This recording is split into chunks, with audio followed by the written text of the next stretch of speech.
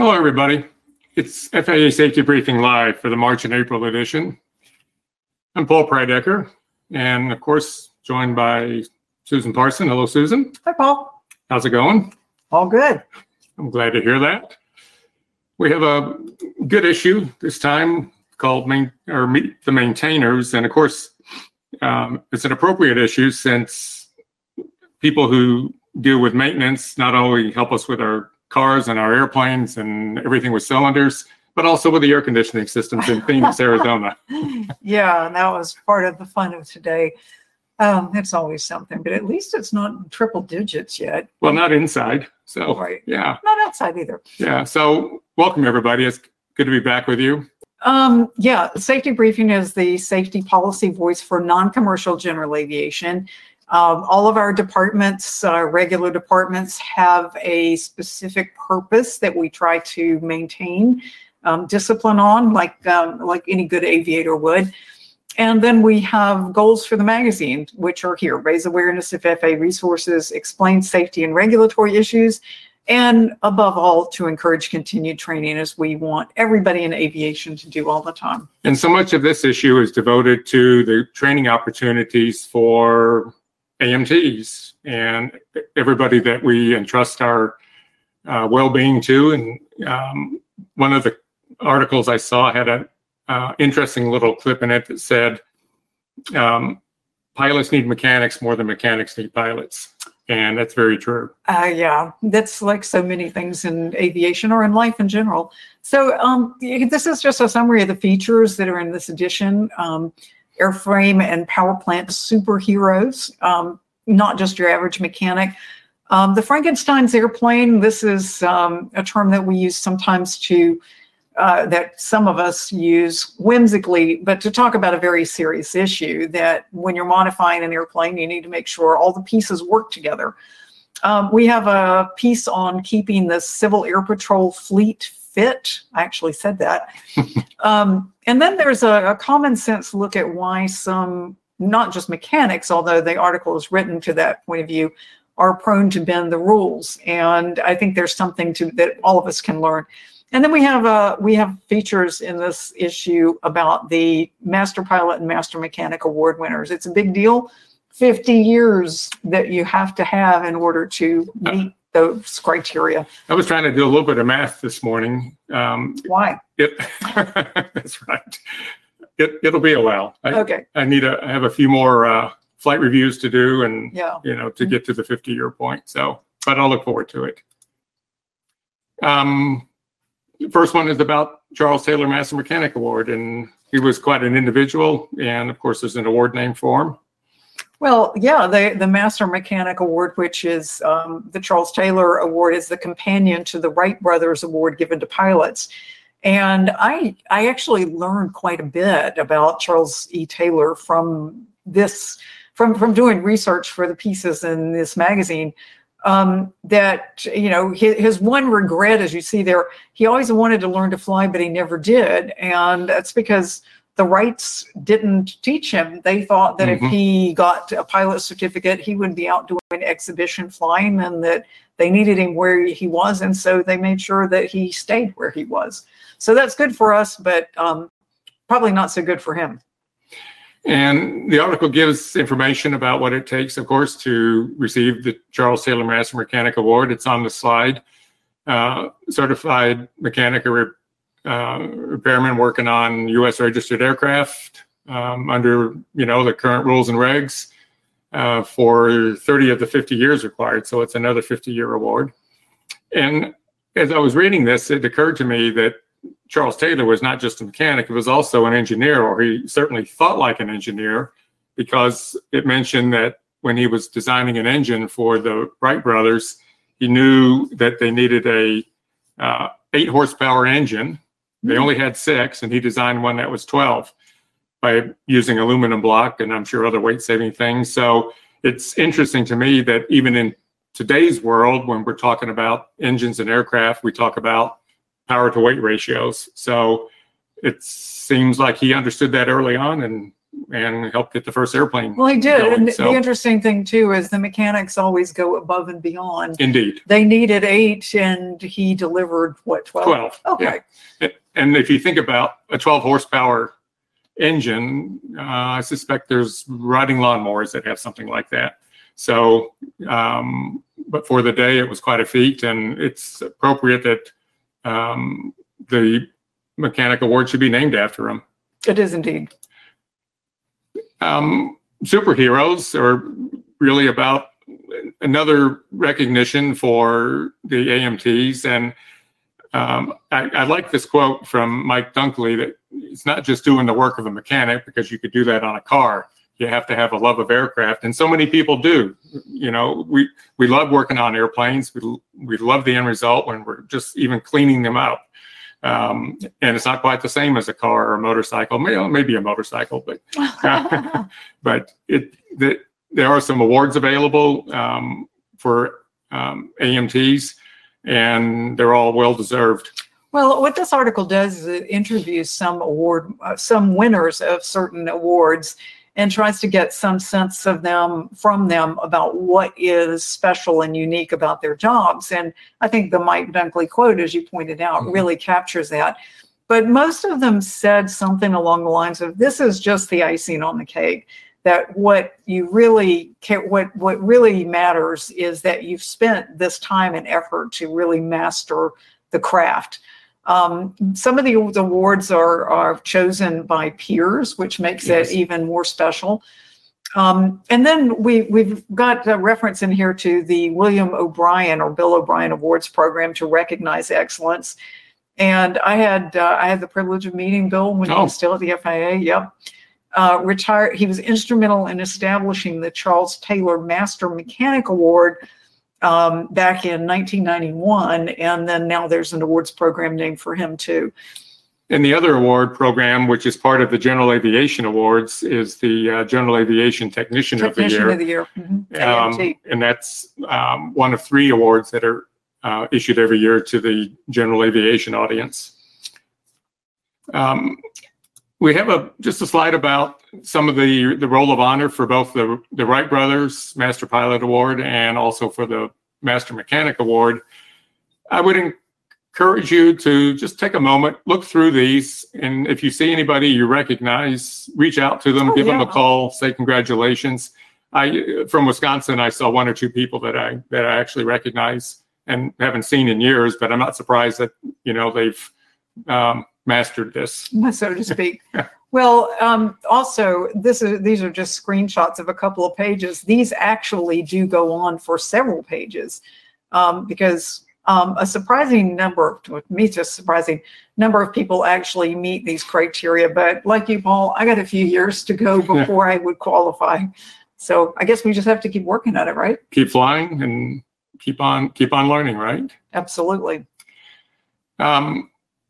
This is a nice article, not your average mechanic, and it goes into a lot of the details about what the day in the life of an AMT is. Especially the development of technology, it's not just about wrenches anymore. A lot of it is about computers and technology.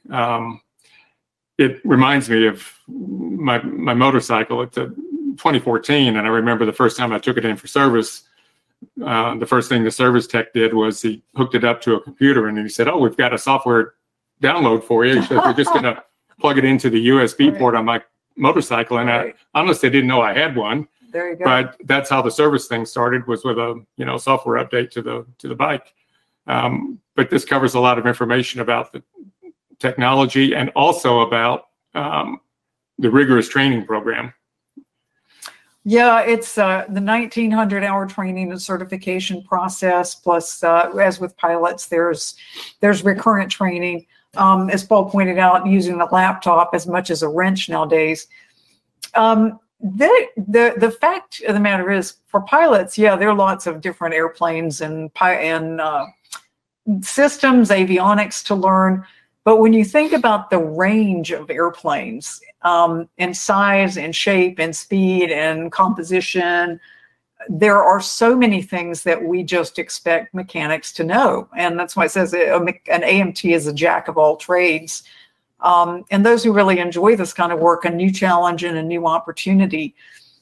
In that regard, the FAA is doing a symposium later this month on STEM, which is science, technology, engineering, and mathematics. And I keep trying to put an A in there for arts as well. I had to say that.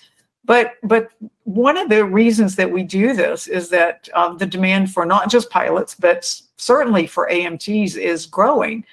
And as it says here, the FAA awarded $5 million in aviation workforce grants to train the next generation of AMTs. The thing is, AMTs often they have the fundamental skills to go work in other industries, but we very much need them to focus and just to come into aviation and stay in aviation. Well, and you began to touch on something that I was thinking about too, and that is, I would say as pilots, most of us might fly the same type of aircraft. I mean, maybe there's a different version of it on the line. Maybe there's a 172 with analog gauges. Maybe there's a 172 with a full electronic panel. Maybe we have checked out in the 182. So we have a few choices. But in general, if you look in our logbooks, we're flying a lot of the same type of aircraft. However, when you pull into a maintenance shop, the mechanic, the AMT, has to know and understand so many things about a huge variety, even in the airlines. I mean, as an airline person, I flew one airplane, but I'm sure that the maintenance people who were in charge of that fleet also knew all the other fleets as well. It's quite an undertaking. And when I looked at the requirements, I thought, there's the basic requirements to get started, but then there's all the recurrent training that's required. Oh, yeah. And the other part I learned in this was about, some of the new technology. I had actually saw a presentation a few years ago at an aviation conference. Essentially, it was about virtual reality. Oh, I remember that, yes. But it was applied, first of all, it was applied to virtual reality by looking at the example of a flight deck. But they also had the image of a jet engine projected in space. And with your goggles, you could actually walk into the engine and see all the working parts. It was quite remarkable. And I'm sure that technology has also increased.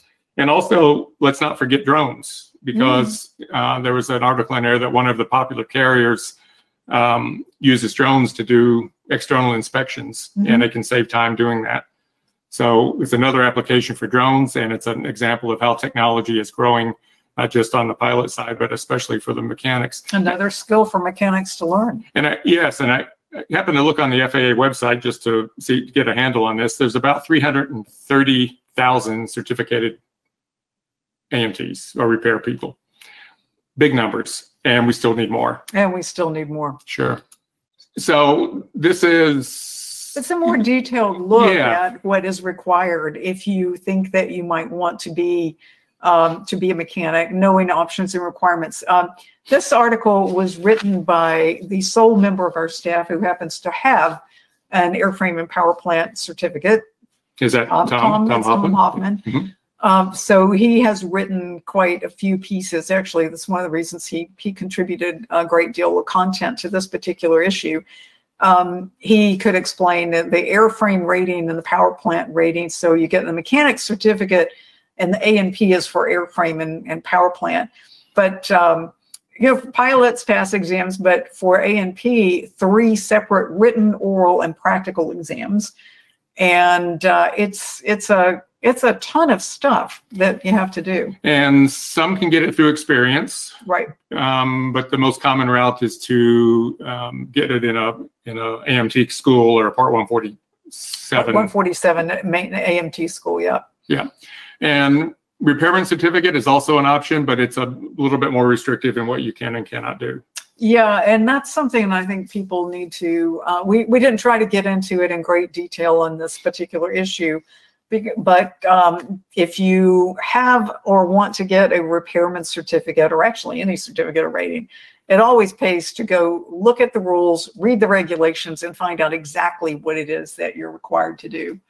I used to have, I know you're going to be shocked, a spreadsheet with all of the requirements that I had to meet to get a given certificate. And every flight I would come back and add something to my little spreadsheet that would say I was that 2 hours closer to where I wanted to be, or 2 flights, or 2 cross countries, or whatever it happened to be. I'm not actually shocked. No, I didn't you're think kind so. of queen of spreadsheets. I think. Yeah.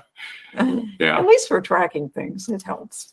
Yeah. I really enjoyed this one because it reminded me of something a friend of mine told me, and that is, and I'm sure some of you can relate to this, your life is exponentially complicated by the number of cylinders in it.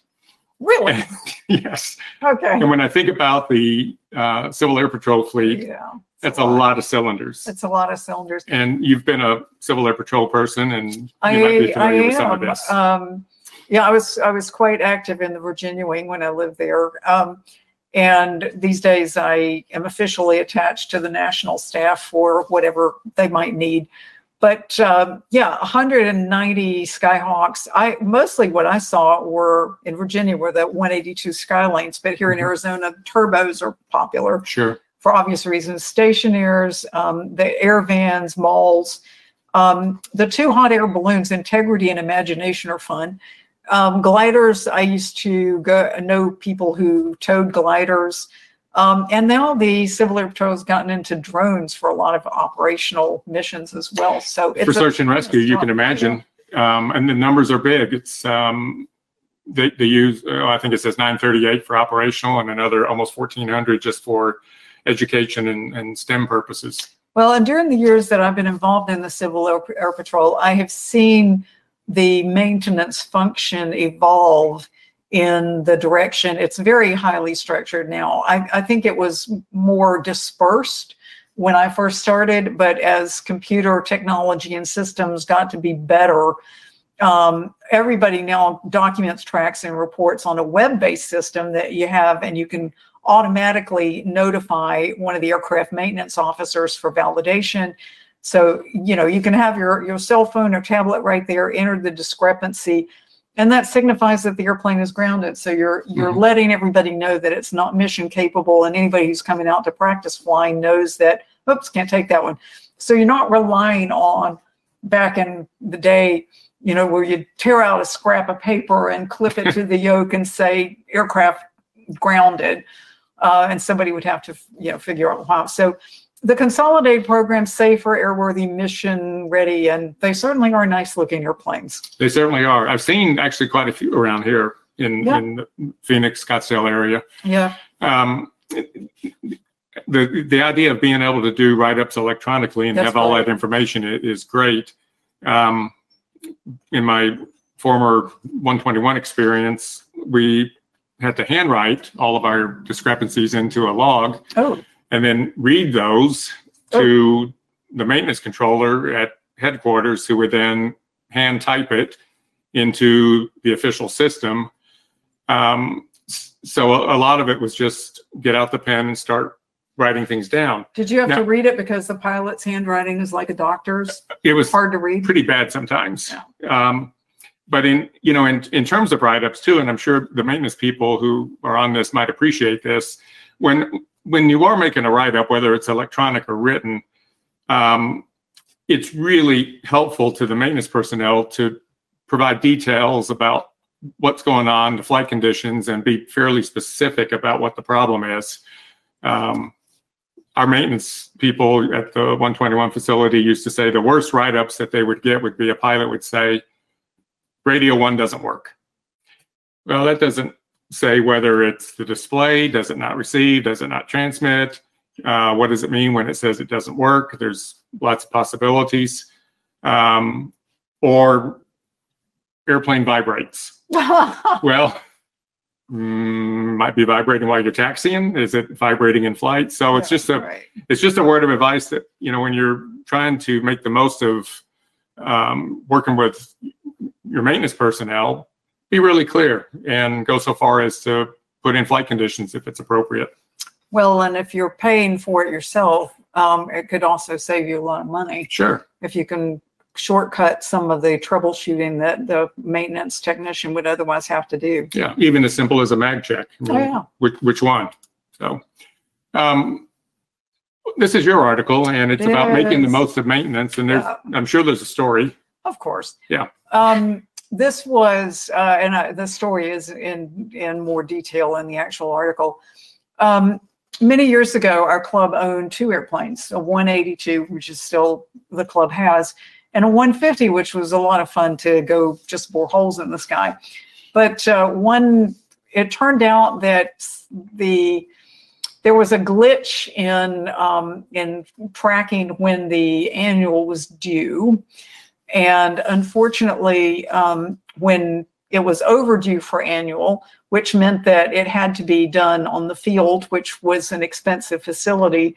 And we ended up with like a $7,000 annual inspection, which would make anybody choke. But one of the things that we learned is that we had been getting almost put in quotes there, a really good deal from a facility that may have been cutting some corners. So the lessons that we learned were, first of all, be wary of a really good deal because it might not be as good as you think it is, but fly the airplane. And we ended up selling that airplane to somebody who would actually fly it because we didn't have enough people who flew the 150 on a regular basis to keep it happy. Mm-hmm. And so it had about 20 hours one year, and we said, no, that's sad. And I'm very happy to know, well, last time I saw the airplane, it was with a new owner somewhere in Delaware, and it was quite happily flying around like it's supposed to. Another is pay attention. Don't relax and assume that everything is well without doing things like, obviously, your pre-flight inspection. I've heard lots of techniques for making sure that you do it like going backwards instead of, just do something to make sure that you're really looking at everything and use all your senses. I used to say, does it look right, smell right, feel right, sound right? And if it doesn't, find out why. In every phase of flight, pay attention. Keeping a log of indicators will help you know what is normal and what's not.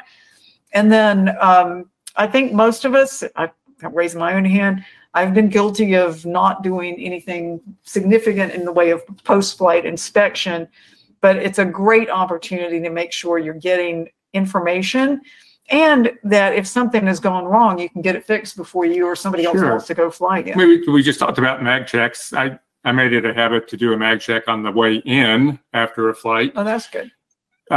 Simply for that reason. If there was a problem, I could give the facility a chance to, fix it before somebody else may want to take that plane. There's a couple of other things embedded in this that are just interesting, and that is if you are an airplane owner, you get really comfortable with it. Yep. And what I've noticed in a lot of things about comfort is complacency usually follows, which means you're the one flying the airplane, you know it well, you're the only one that is in the hangar with it. It doesn't mean that attention to detail is still not required because you just never quite know. So I'll raise my hand too. It's easy to make some assumptions. Mm-hmm. And as I've often said in presentations like this, as well as just guidance for instructors, it's always better to assess than assume. Oh, that's a good phrase. So I'm going to borrow that. Feel free, no charge. Thanks. But I think everybody understands what that's about. Is we think we put the plane away in good shape. Therefore, tomorrow morning it's going to be fine. But the diligence and the attitude to let's just do everything the right way all the time is a good way to be. And you're right. Post-flight inspections are just as important. And the other thing too, of course, is that when an airplane is released for maintenance, I always made it a habit to go fly it, but I wouldn't necessarily launch off on a 3-hour cross country unless I stay close to the runway. Just stayed in a little bit, just to check things. I mean, it's just a little common sense, and the extra 10 or 15 minutes might save some time. So this is a slightly off subject, but it's relevant, especially for this time of the year. Birds. It is amazing how quickly birds can build nests. And if you're not, some of them are pretty obvious, but some of them are not. And I'm particularly aware of that because a couple of doves were trying desperately to make a nest in my patio ceiling fans. they've been stopped, but I found nests in engines. So look carefully, particularly this time of the year, so that you don't fry the eggs and cause a fire from the nest. And I noticed, I don't know if you did this on purpose or if it just came out, but on the third bullet, third bullet, you say pre-flight inspection. It reminds me that many years ago in our flight crew manual, in the early part of the manual where we were talking about doing inspection, we called it a walk around. And that's what we do, right? We do a walk around. But after watching people do that, I thought, I think I'm going to change this to pre-flight inspection. I mean, you can walk around, but the task is to do an inspection. Well, I was taught to inspect, but I wasn't allowed to say that looks okay. I had to identify the part and say what was good or what was not good specifically. So use words. This one is timing is everything, and it's another little acronym or a mnemonic. Yeah, well, this was another of the articles that was inspired by a book I happened to be reading at the time I was reading it. It's you can find the title of it if you're interested in the article, but essentially, timing really does govern so much for safe and legal operations, especially the legal part, but clearly the safe part as well. And we need to be mindful of those inspections. I just told a story in the previous article about how my club lost track of when the annual inspection was due, and it turned out to be very costly. Fortunately, it was only money. It didn't cost anybody anything else. So it was an expensive lesson, but we did take it to heart. But I always thought this mnemonic was fun because it helped me remember what was required in the annual inspection VOR check under certain circumstances. The I is actually a 1 for 100 hour, then altimeter and static system, transponder, and ELT. So each one is also with the how often and the reference. But the article also points out that just as humans have devoted considerable time and resources to evaluating age-related issues for our bodies, the FAA and has worked with the industry to evaluate a lot of age-related issues with airplanes. And the fact that you might have a newer airplane doesn't mean that aging is not still an issue. This is not I found this point in researching for this article. Newer airplanes, composite airplanes, may have different life cycles than used to. So, and also where the airplane is flown. I mean, that's a huge thing. The article references if you're in a coastal environment, that brings saltwater corrosion issues. If you're parked one out on the ramp in Arizona, the heat and what it can do is significant. So it really, and all of this is up to us then to be able to, we're sort of the last line of defense to be able to check this and make sure we're still legal. And it's awfully important that we do that because yes, there's a legal aspect, but the most important part is the safety. Yeah. So this is kind of fun. The article addresses a couple of accident events which illustrate the purpose of this, and it's mainly if you've got some STCs and there's multiple, be careful. Yeah, years ago, I think not everybody appreciated the humor of this, but there was the concept of the Frankenplane I started using because along with another person, I'd been asked to evaluate an airplane that just had it had been modified extensively and not everything played nice together. Mm-hmm. And so I started calling it a Frankenplane because you could see the stitches and the bolts and figuratively, of course, sure.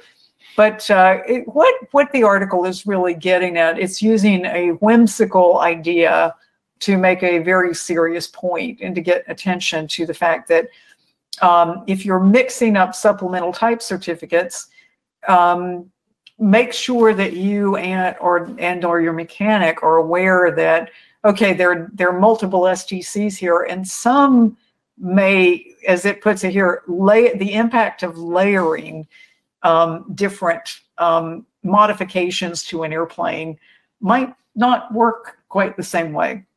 Well, that's true. And the other part too is it addresses a little bit about, for example, some aircraft under Part 121 and Part 135 operate with a minimum equipment list or an MEL. MELs are perfectly legal ways to defer items for a certain time period, but some MELs don't play well together.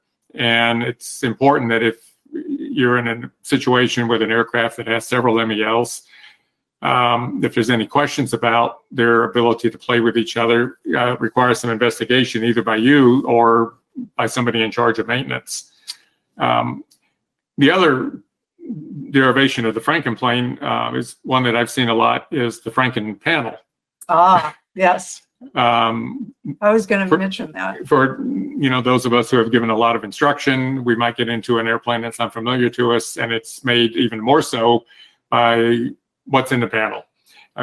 It may not be a standard six-pack. It may be something completely different. And things that you're used to seeing may be in different places. And from an instructor standpoint, it really is a good idea to just take a moment and sit there and just do a familiarization of what's going on here. And I'm sure from the AMT's world, the concept of a Franken panel appears when they are looking at the back of everything and all of the wiring to know what's really there. So as you said, it pays to make sure that there's no interactions that might turn into something that's unsafe.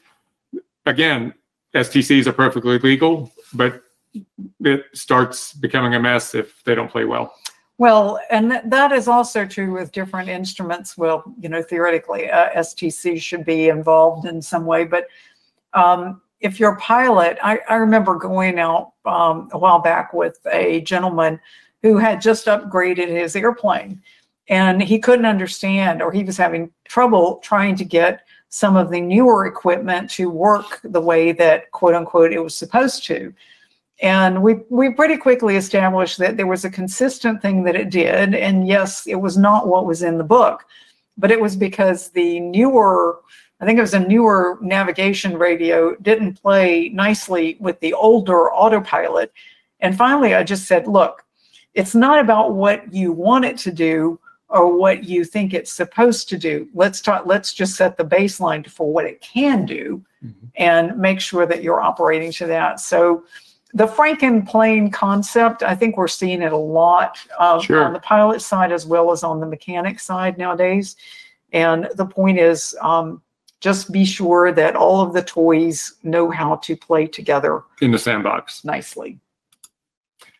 Our drone column, we'll see a drone column all the time in here because of there are a lot really a large proliferation of drones.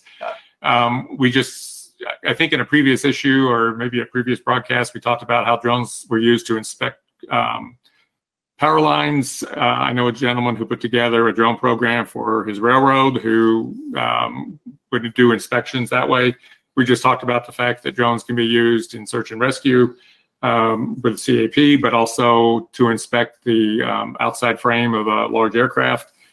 All kinds of applications for drones. And who's going to maintain them? But of course, the person responsible, the remote pilot in command. Yeah, I think this author was the first time. This is the first time I'd seen that particular abbreviation, the small R and PIC. But it kind of made sense to me.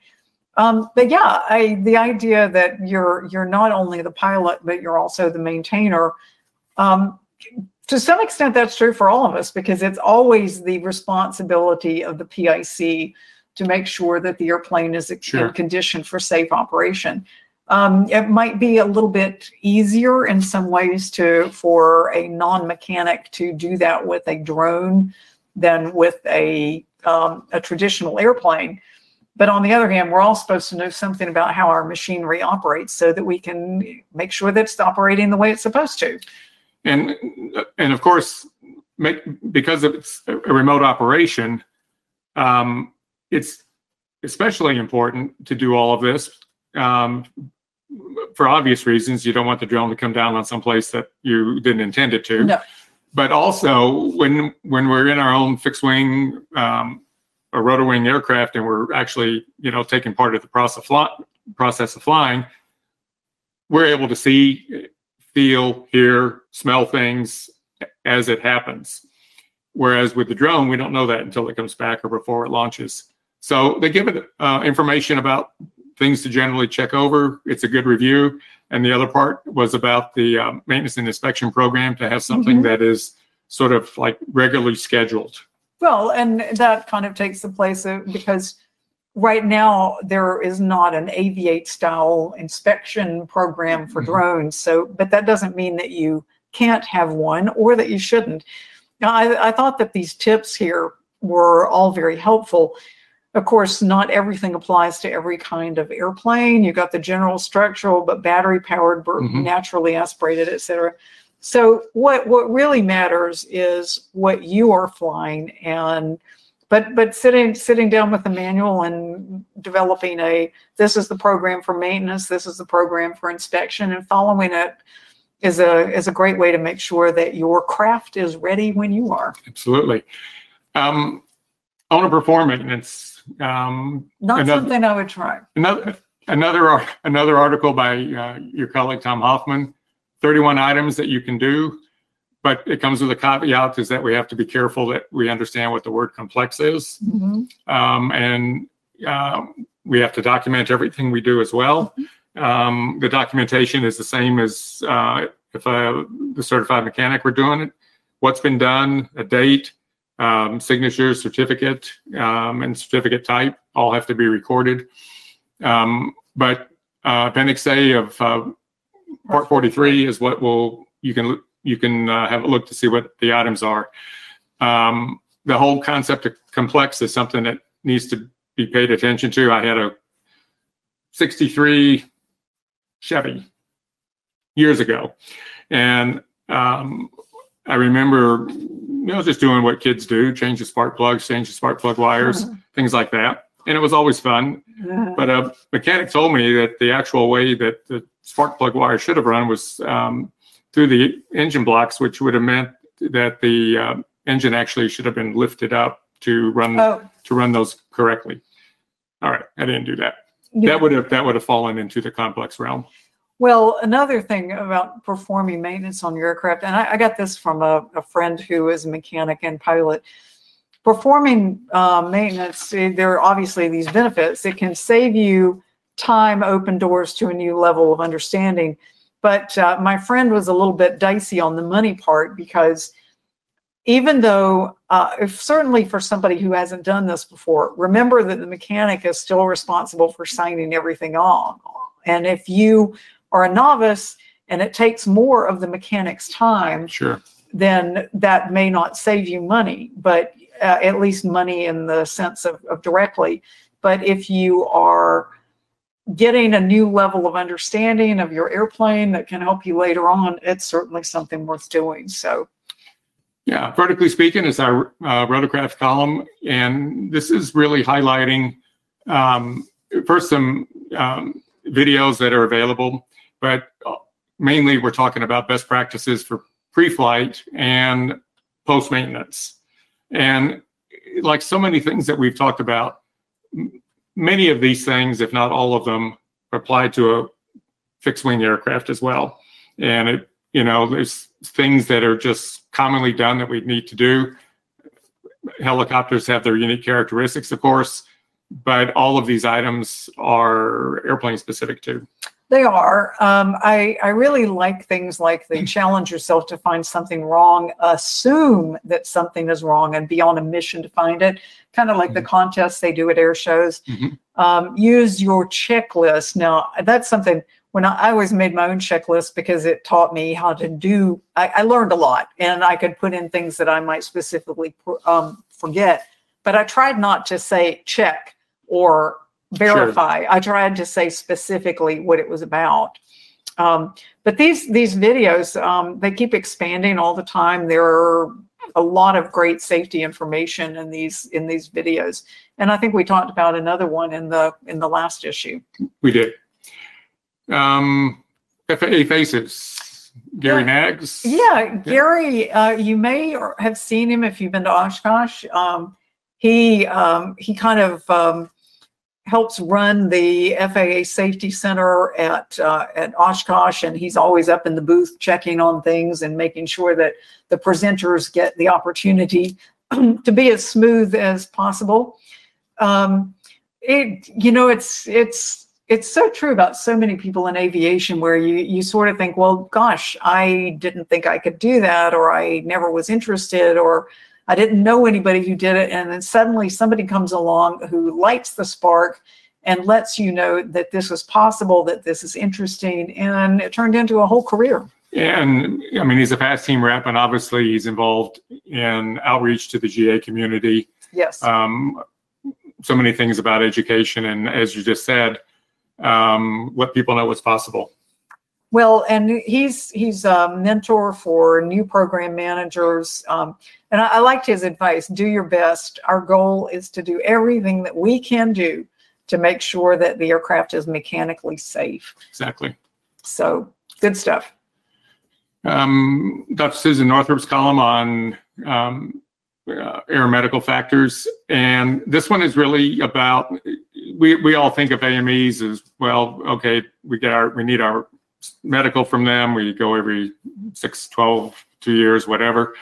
But this is also about providing aviation medical services for mechanics, and also about education, human factors education especially, and an entire, again, video training series that can be available to help educate mechanics about these same things. Yeah, and you were talking about augmented reality before, and this has an actual picture. It talks about to explore the use of technologies exactly like that, so that you can do work instruction, safety critical information, and that's all part of the research. I mean, that is relevant to the sort of research that the Civil Aerospace Medical Institute does to identify and mitigate areas of safety risk with maintenance. And when you're doing it with just a visor strapped around your head. And I was at the same presentation, and I remember just being amazed that people were walking around in what looked like an engine, and they were actually moving things. And I can't even imagine how much computing power that required. Well, and everything that's associated with teaching human factors, whether it's on the pilot side or the maintenance side or the dispatch side, is all about risk mitigation. And that's the ultimate goal, right? Absolutely. The other medical article we have here is about fatigue. And yes, boy, haven't we all been there. Yes.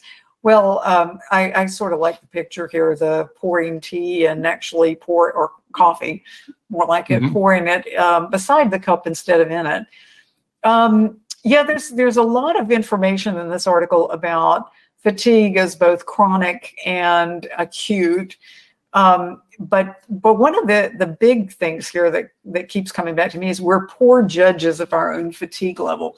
You might think you're tired, but it is like hypoxia in that it messes up your ability to really recognize that, hey, this is what my problem is, and here's what I need to do. So here's where the input from family, friends, people who know you and can say, hey, wait, are you really ready to do this? Well, and the sort of incipient nature of it is that you think you're doing okay, but you're not necessarily.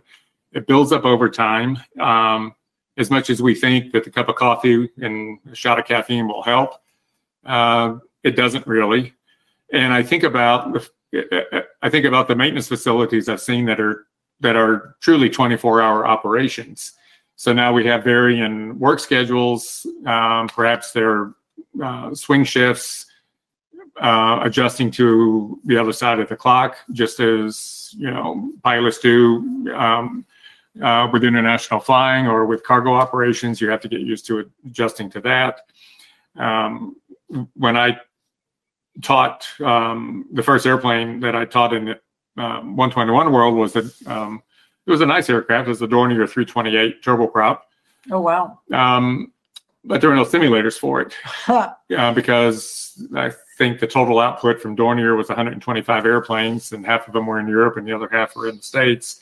So the availability of simulators was restricted, which meant we did all of our training in the middle of the night, because during the day, the airplanes were, of course, used for revenue flying. So the instructors who were assigned to do that would go to one of the small outstations in the system, wait for the last flight to come in.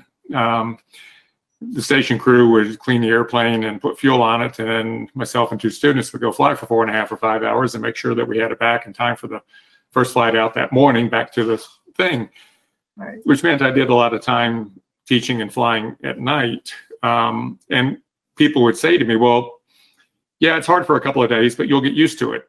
And the fact of the matter was, I didn't get used to it, nor did I want to get used to it. It was really, really hard to maintain that level of concentration required to be flying around at night and, of course, variety of weather, and to maintain what I felt like was a safe environment. And there was actually 3 times that I remember when somewhere in the middle of the flight, I would tell the students, I just can't go on.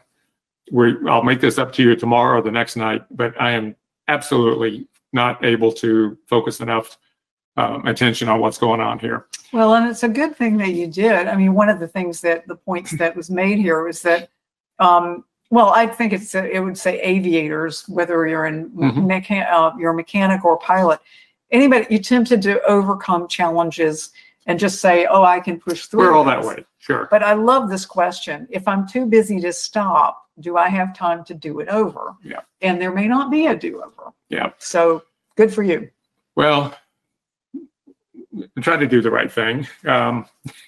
It's a difference between teaching all night in a simulator and teaching all night in an airplane. In a simulator, I was pretty sure I'd walk out of it. Yeah, in an airplane, maybe not. So, yeah. This is a great article too about why do we do the wrong thing? It's not because we're bad. It's just sometimes we make those decisions, and some of them are coming from internal pressures. Well, some of them are coming from external pressures. So this article was not one we actually planned on. The author of this piece, who is in the FAST team on the maintenance side and had looked at a lot of pieces, he really felt strongly that he wanted to sit down and say that, he's got some quotations from this book that you see here. He talks about errors and violations. And I think most of us think that if you intend to violate something, that's wrong, and that somehow you're morally deficient, and we tend to beat people up. And he's not suggesting that willful, if you go out knowing that you're going to break a rule and that you do something, there are some attitude issues that he kind of addresses here. But he says it's not the violators necessarily the violators' lack of character. Some are committed out of necessity or under pressure, and that violators are not criminals, that systemic pressures, and we all have felt them. Absolutely. They may influence good people to do the wrong thing. And so his main point in this article is we need to be teaching ourselves and managers how to recognize and control systemic pressures. It's kind of like on the pilot side with PAVE, external pressures. Well, to get their itis, I've got family waiting, all of the things that kind of force us to make some decisions, and which at the time we probably know are not the right decisions, but because it's worked before, maybe it will work again. I mean, we could talk about this all night long. But the 4 bullet points under the second one are interesting. Why does it happen? Expectation that rules might be bent in order to, in order to get the work done. You've got this attitude of, I've got time, experience. I got this. I got it. Yeah. Been here, done that. Maybe find shortcuts. And I mean, who hasn't looked for opportunities to do that. It certainly is. I've seen it in, pilot reports. I've seen it in other parts of aviation. Sometimes poor advanced preparation. But you bring up the word attitude, and I used to, when I was teaching, especially captain classes, but I'd do it to new hire classes as well. Whenever there's an event or an irregularity or an incident, something's not quite right, the safety department would immediately want to do a deep dive and drill down and define root cause. I get it. It's a common thing, doing root cause analysis. I mean, it happens on accidents, but even at the level of, I crossed the whole chart line by mistake, and the tower called and said, hey, a potential violation. So safety departments get into things like that, and they want to do a root cause analysis. And it always brought up a discussion about intentional and non-intentional compliance.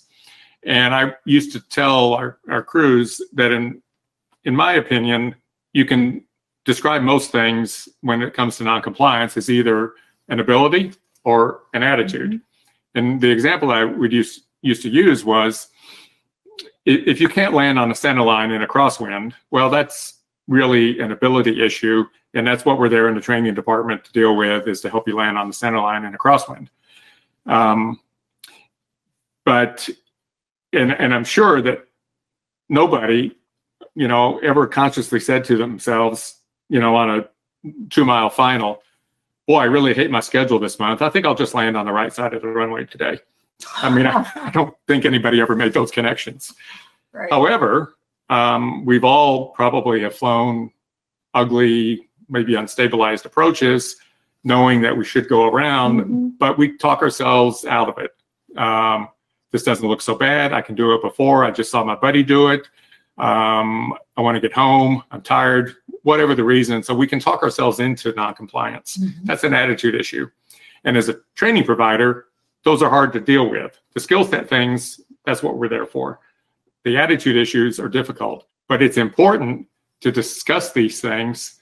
And I think in either this article or maybe a subsequent one, there was the idea that, once we teach somebody how to be a AMT, maybe we need a human factors course in just this topic. Yeah. Just like we teach you how to fly, maybe we need to teach you now how to lead, how to be PIC, go into the aeronautical decision-making parts of this. Yeah, it's a very interesting piece. And I think that, certainly there are people who try to do things to get away with them, and I guess careless and reckless, but I mean, there's a lot of emphasis here as well on some of the environmental factors. Sure. And and that we tended to call external pressures that can make people do things. But it starts with some interesting stories, and you kind of get brought into the article and you start thinking to yourself, what would I do? Sure. How would I handle this? It's easy to sit in your chair and say, well, I would never do that.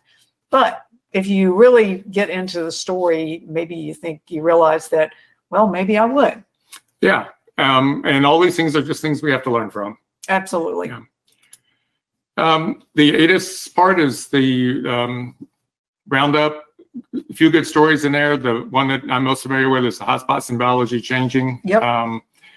Also, the more efficient descent procedures. I mean, that's something that you can master through automation, or you can do a little math in your head. But also the $10 million grant, half for the mechanics. And I was going to say the money to develop the next generation, and also core. There's a piece, a little blurb in there about core courses for AMTs. So it just reinforces the idea that continuous training is part of what it's all about. Indeed, regardless of where you are. And also with the advent of so much of the privatized manned spaceflight, just a change in the astronaut wings program. I read on there where if you've met the height requirement, I forget how many miles, 50, 60, I forget. 60. You get your name on the website. And all that tells me is there's more of this to come. Absolutely. So don't forget, go back and get your wings credit, download the print copy, take the test. And if you missed previous broadcasts and you're looking for wings credit, then you can also follow the link to the archived courses and take one of the previous ones. Very good. So, Susan, once again, it's been good to work with you, and we'll look forward to the next version. And just want to say hello and thanks to our buddy John Typin, who is the man behind the scenes. Makes it all work. Making all this possible. Absolutely. We appreciate that. Yeah. So thanks, everybody, and have a great evening. See you next time.